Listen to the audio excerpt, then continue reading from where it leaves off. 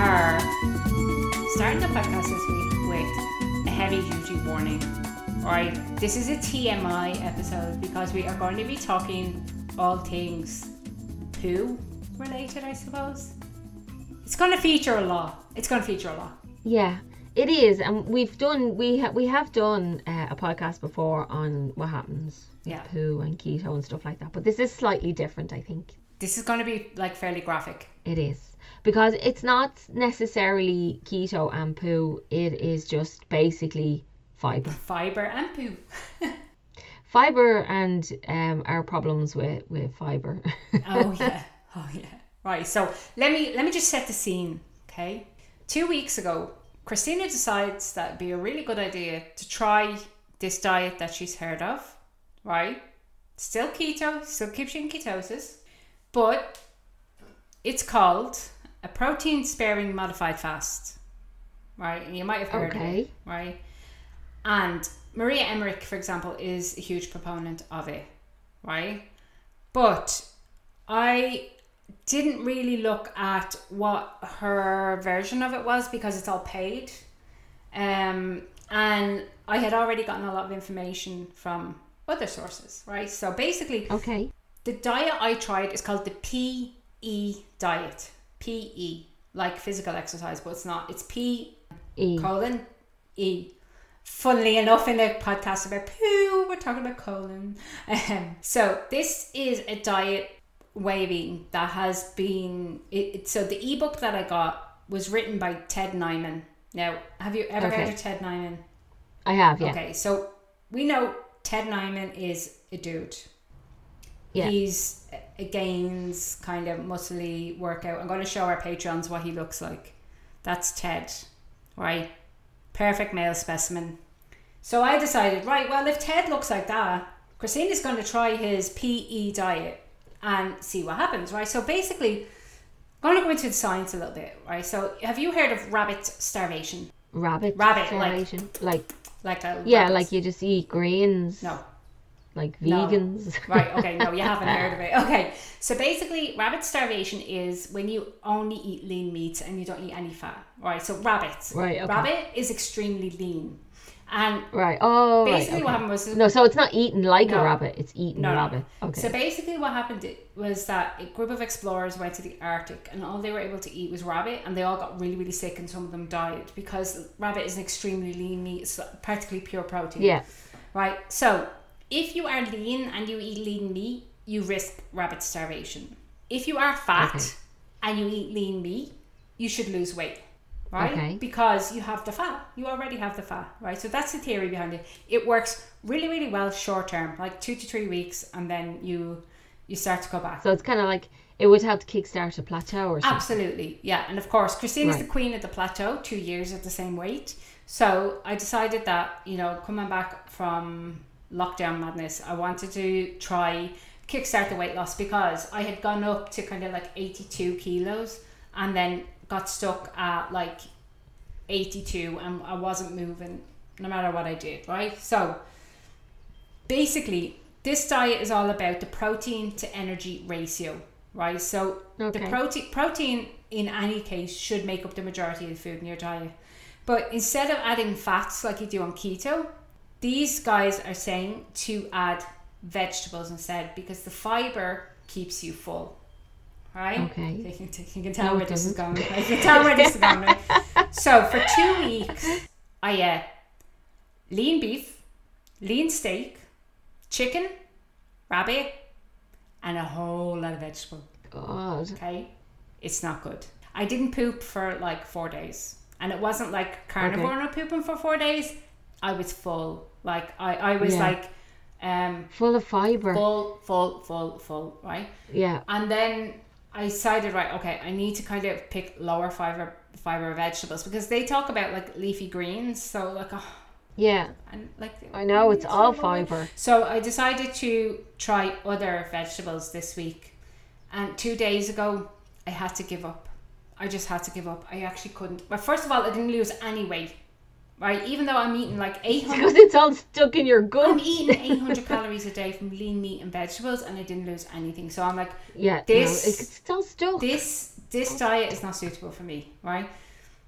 And then, of course, comes the aftermath. One stuck. OMG. It started yesterday afternoon, the rumbling.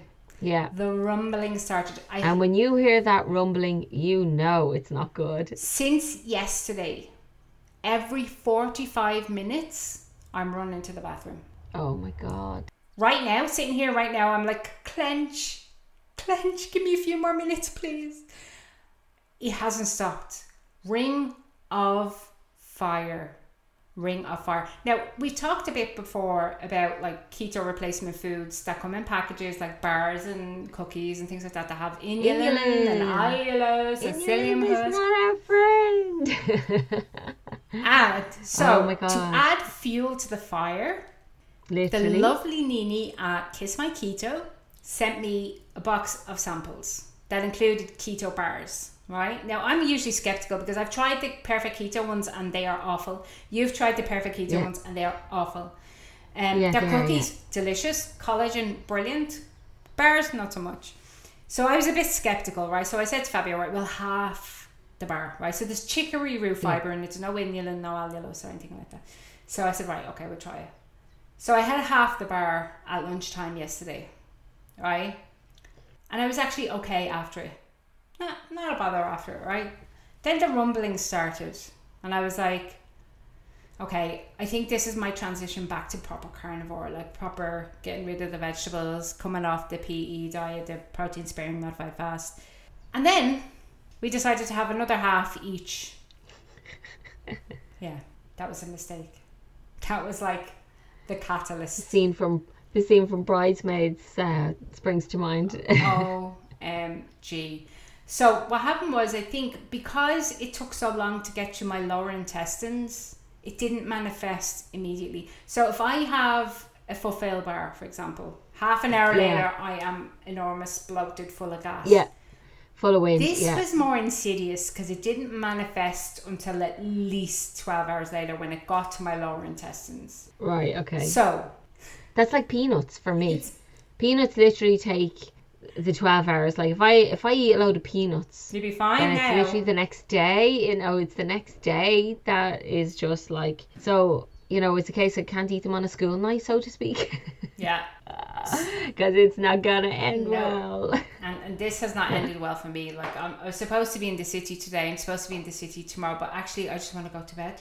Yeah. I'm exhausted because I'm probably completely dehydrated, so I'm topping up my electrolytes like a good thing, but it's coming out just as quick. So I actually feel like it's when I first started carnivore. Remember, we've talked about this before, what my first couple of weeks were like on carnivore. It feels like that again, and I just can't wait to get it over and done with. So I am just done with vegetables and done with fibre. I would have the inclination to OD on vitamin C and just clear your system out. See, the vitamin C, if you take too much of it, it has a laxative effect. That's what I mean. So I'd be more inclined to do a complete flush and just try and get it all out in one go. So I would just take like excess vitamin C and just run the guts out of myself just to get over it. But that's what my body's doing though by itself. I know, but it's doing it incrementally. Whereas if you do the vitamin C, it literally has an effect of a space of about an hour or so after you do it. It all just comes out. You see, I would have the inclination to do that rather than suffering and the not knowing. I would want control over. I'd be like, do you know what? I want to go out tomorrow, so I'm just gonna flush that body out. You might go and buy some clean prep. Yeah, but honestly, but it was, so if you don't know what clean prep is, if you've never had a colonoscopy, if anybody's ever, and you should have regular colonoscopies. Yes. From like 35, argue with your doctor, go get a colonoscopy done, especially if you're coming from a standard Western diet. Absolutely. So we've all in our family, we have regular colonoscopies because digestive disturbances, and like you've had colon cancer. I've had colon cancer. Yeah, and the thing about it is, when they were trying to do the colonoscopies, when I had the tumour, do you remember the clean preps wouldn't work? Yeah. The blockage was there, so they were trying to clean me out and it wouldn't work. So not only did I have the clean prep, which I ended up in the toilet getting sick because it was coming back up because it couldn't go down, right? So I had that going on. But then they decided to try the other end of cleaning me out. So I had, what do you call it? Yeah. Apart from all the fun, yeah. Yeah. What do you, suppository Yeah. twice. Yeah. And if you've ever had them, then you will know there's no such thing in this world as dignity. No. At all. No. At all. No. So when you take clean prep, it does what it says on the tin. Like, Yeah. you will poo out food that you ate in 1995. It's that thorough. It's that thorough. It is. Yeah. It's like I felt like my back teeth were in mortal danger. Like, it's like hours and hours, and then of course it stings because of all the acid. It's really acidic. So I'm sitting on a ring of fire right now, feeling like I've just been clean prepped. Yeah, that's why I'd be more inclined now to just get the vitamin C into me and just get it over with. Well, there's vitamin C in my electrolytes, so I am taking more of it. I know, but you need to OD on it. You need to take your excess to bowel tolerance and beyond. I can't even face it. And the worst thing about it is, the absolute worst thing about it is that there isn't even any like sedation at the end of it. You know, at least with the clean prep, you know you're gonna have like you're gonna have that. Yeah, it's called conscious sedation, but I usually fall asleep. It's great. Yeah. Like, you know, you're still awake, but then you can't actually remember anything, so it's like a bit of Rohypnol in there. It might as well not be awake. So I had mine done in Cork University Hospital, right? And we had private health insurance, so we got it done in the private part. And I picked the what are they? They're gastro. No, they're not gastro. What are they? The doctors that deal with the colon. I'm afraid to Google colon doctor. Let's see what it brings up. You think I'd know? You would think I would know. Gastroenterologist. Gastroenterologist, that's it. That's what I thought, gastro. Yeah. So I picked it based on the guys who look at people's bottoms for a living. Yeah, well, somebody's got to do it. I suppose, yeah. I suppose it's like gynecologist. Yeah. I picked my guy based on the reviews that he's very generous with the medication. Oh, that's what you got to do. Yeah, that's what you got to do. But when I went in, right, so I had the clean prep done, and the nurse said to me, "Did you take your clean prep?" I was like, "Uh-huh." Can you not see it written all over my face? I'm going to be remembering this for Can you not see the violation? And so they brought you, and it's really dignified because you're lying on your back, and then they say, turn onto your side and bring your knees up to your chest, and it's like, I have nothing on. Like, you have like nothing on, right? Yeah. So I was like, I was like, no, doc, don't be scabby with the drugs. Like, and the nurse just touched me on the hand. She was like, he's really generous with the drugs. I was like, yes. Right. So he said, I'm going to give you a couple of gin and tonics now, Christina, and that's the last thing I remember. Yeah. Until I was sitting on a chair, right? And it's not that you become conscious, you just become aware. And so it's really strange because you're awake. Yeah. So I became aware and I was sitting on a chair, fully dressed. Yeah. Like sitting on a chair in a recovery room with an empty carton of fruit juice and a biscuit. Like, seriously. You see, the thing is, it's designed to make you forget that you've been violated in that way. So what happens is you're not actually asleep. No. You feels like you're going to sleep. Feels like you've gone to sleep, but because you don't remember. Because when I came around and I was sitting in the hospital bed and I had been brought back down to the ward, and Tony was there beside me, and this doctor came in and started talking to me, and I was like, okay, and then he left, and I said to Tony, I said, what is with this hospital? I keep getting all these different doctors. Every time I'm here, like, or every time I turn around, there's a different doctor at my bed, like, you know. And he goes, you were talking to that guy about 10 minutes ago up in the other place. And I was like, what? Oh. He goes, yeah. So I said it to the nurse, and the nurse said to me, I have told the doctors so many times not to talk to the patients when they've come out because they're still coming out of the drugs and they won't remember what you told them. Yeah. So that's what my experience was. I was sitting there going, who is this doctor? I've never seen this doctor before. Yeah. But it is, because you are sedated, right? So you are sleepy. You are actually put kind of asleep, but not unconscious. Well, yeah, no, they call it conscious sedation. Yeah, because you're sedated, yeah. But they give you the drugs that make you forget, which is the most important thing. Like, I don't care how which is funny really important. They should give that to people who are giving birth. Oh my god, yeah. Yeah. And it's probably one of the perks of going in for a procedure like that is those drugs, because they are really good. Like, they are. Yeah, they are. Yeah. But do you remember I was trying to get? Do you remember when I had the and I know I've talked about the scar before here, where I had the pump where I was getting chemo. So I had to wear chemo for a week at a time. So I had a pump in my chest, and it was under the skin, right? Yeah, when it was putting it in, slow feed chemo.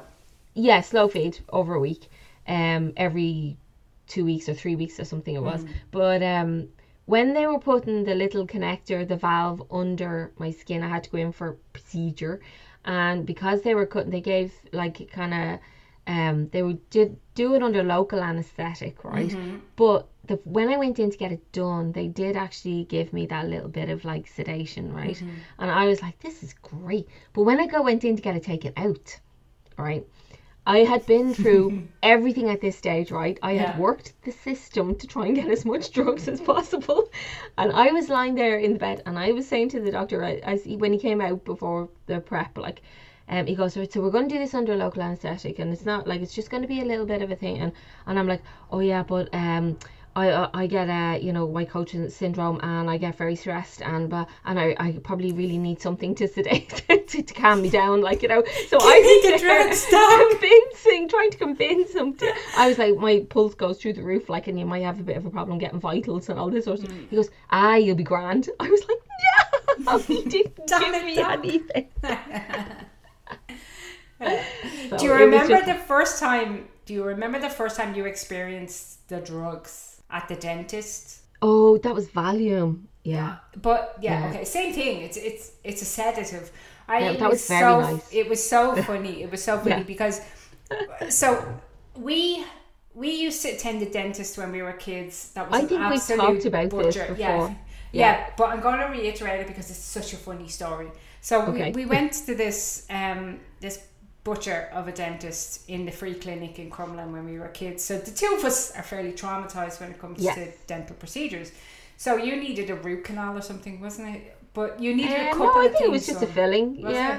Yeah. But the first time we went in, it was to get your teeth cleaned, right? I can't remember what it was. Like, it was just traumatic. Yeah. And it set me off on a lifetime of trauma with dentists. Yeah. So when you contacted this dentist, he said that they provide Valium, but you have to have somebody with you because you're not obviously to bring you home. Yeah.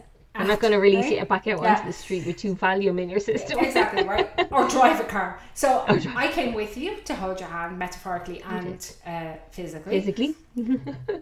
And it was so funny because we went in and we had to arrive an hour before your appointment to give the medication time to kick in, right? So Brenda goes in with the nurse, takes the Valium, and comes out and sits in the waiting room with me, right?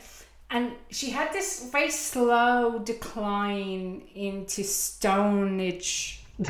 Right? So much so that she didn't realise that she was completely stoned. Right? No. And I think it was pretty much the first time I'd ever really been... It was the first time I'd ever taken something like that. Yeah. So I had no idea what was going on. Like. So she turns to me and she goes, I don't think this is working. Like that, and it was like you weren't even able to hold your neck up. It was like, I don't think this is working, right? And then you turned your head towards me, and then you went, oh, maybe it is. The room is only catching up with me now. yeah. I was starting over here, and as I got over to this side, the room was still over there. Like, you know, it was just. And you were like, maybe it is, and I was like, I think it's working. And then you fell asleep. And you slept the whole way through. It was brilliant. It was great. You see, the worst part for everything that I've been through is that the morphine made me very sick. It did, yeah. And I had Tony sitting by the bed going, you're not taking your morphine? I was like, no, because it's making me sick. I'm like, Pink, your morphine's making me sick. So he was like, but seriously, morphine, it's great, like, and you've got it on tap there. And I'm like, no, literally, it is actually making me vomit. Like, I can't take it. So that was like the downer of that. Yeah. But anyway, we were pooping. Yeah, I was pooping. Yeah, so it's been a real roller coaster. It's been a roller coaster, but it has put me off vegetables for life. Now, you see, let me just stamp this, right, and say that I don't actually mean it, because it's put me off a lot of vegetables and a lot of leafy greens, like so tomatoes are still a good go. Tomatoes every now and again, you know, maybe some grilled aubergine every now and again, but for vegetables cannot be a regular part of my diet because they absolutely kill me. So Ted Nyman, perfect male specimen that you are, that PE diet is not for me at all. But that's not to say that other people can't try it. No, now, I would have no interest in anything like that because I have no tolerance for fibre. No. No, I have literally no tolerance for fibre anymore. So, like I said, I could eat some peanuts and then 12 hours later, I'm in trouble. Yeah. I could eat those Fulfill bars and an hour later, I am crippled with wind pains. Like the inulin doesn't make you go to the toilet. It just fills it full of really, really painful gas. Yeah, really, and it is not pleasant. I had both. I had those cramps that go from one side to the other. You know that sharp pain. That goes, and it was like. Yeah. It's like, oh my god, that's so unpleasant. And so for me, like, I know that I just like, so you can do a protein sparing modified fast without any vegetables. Right. You can do it without the vegetables. The theory is that the fibre keeps you full, but if you have no tolerance to fibre, avoid it. But you can do this kind of diet, and it's basically that premise that if you have a lot of body fat to lose, you can drastically reduce temporarily the amount of fat you're eating and lose fat. Well, obviously we're going to link everything in the show notes. We will. And also do let us know if you have that problem with fibre. You know, let's all kind of, you know, be in solidarity with the poop. Let's talk about poop. Yeah. Let's talk about poop, baby. That should be our theme song. Me. No. Can you imagine people would be like, is this a fetish website?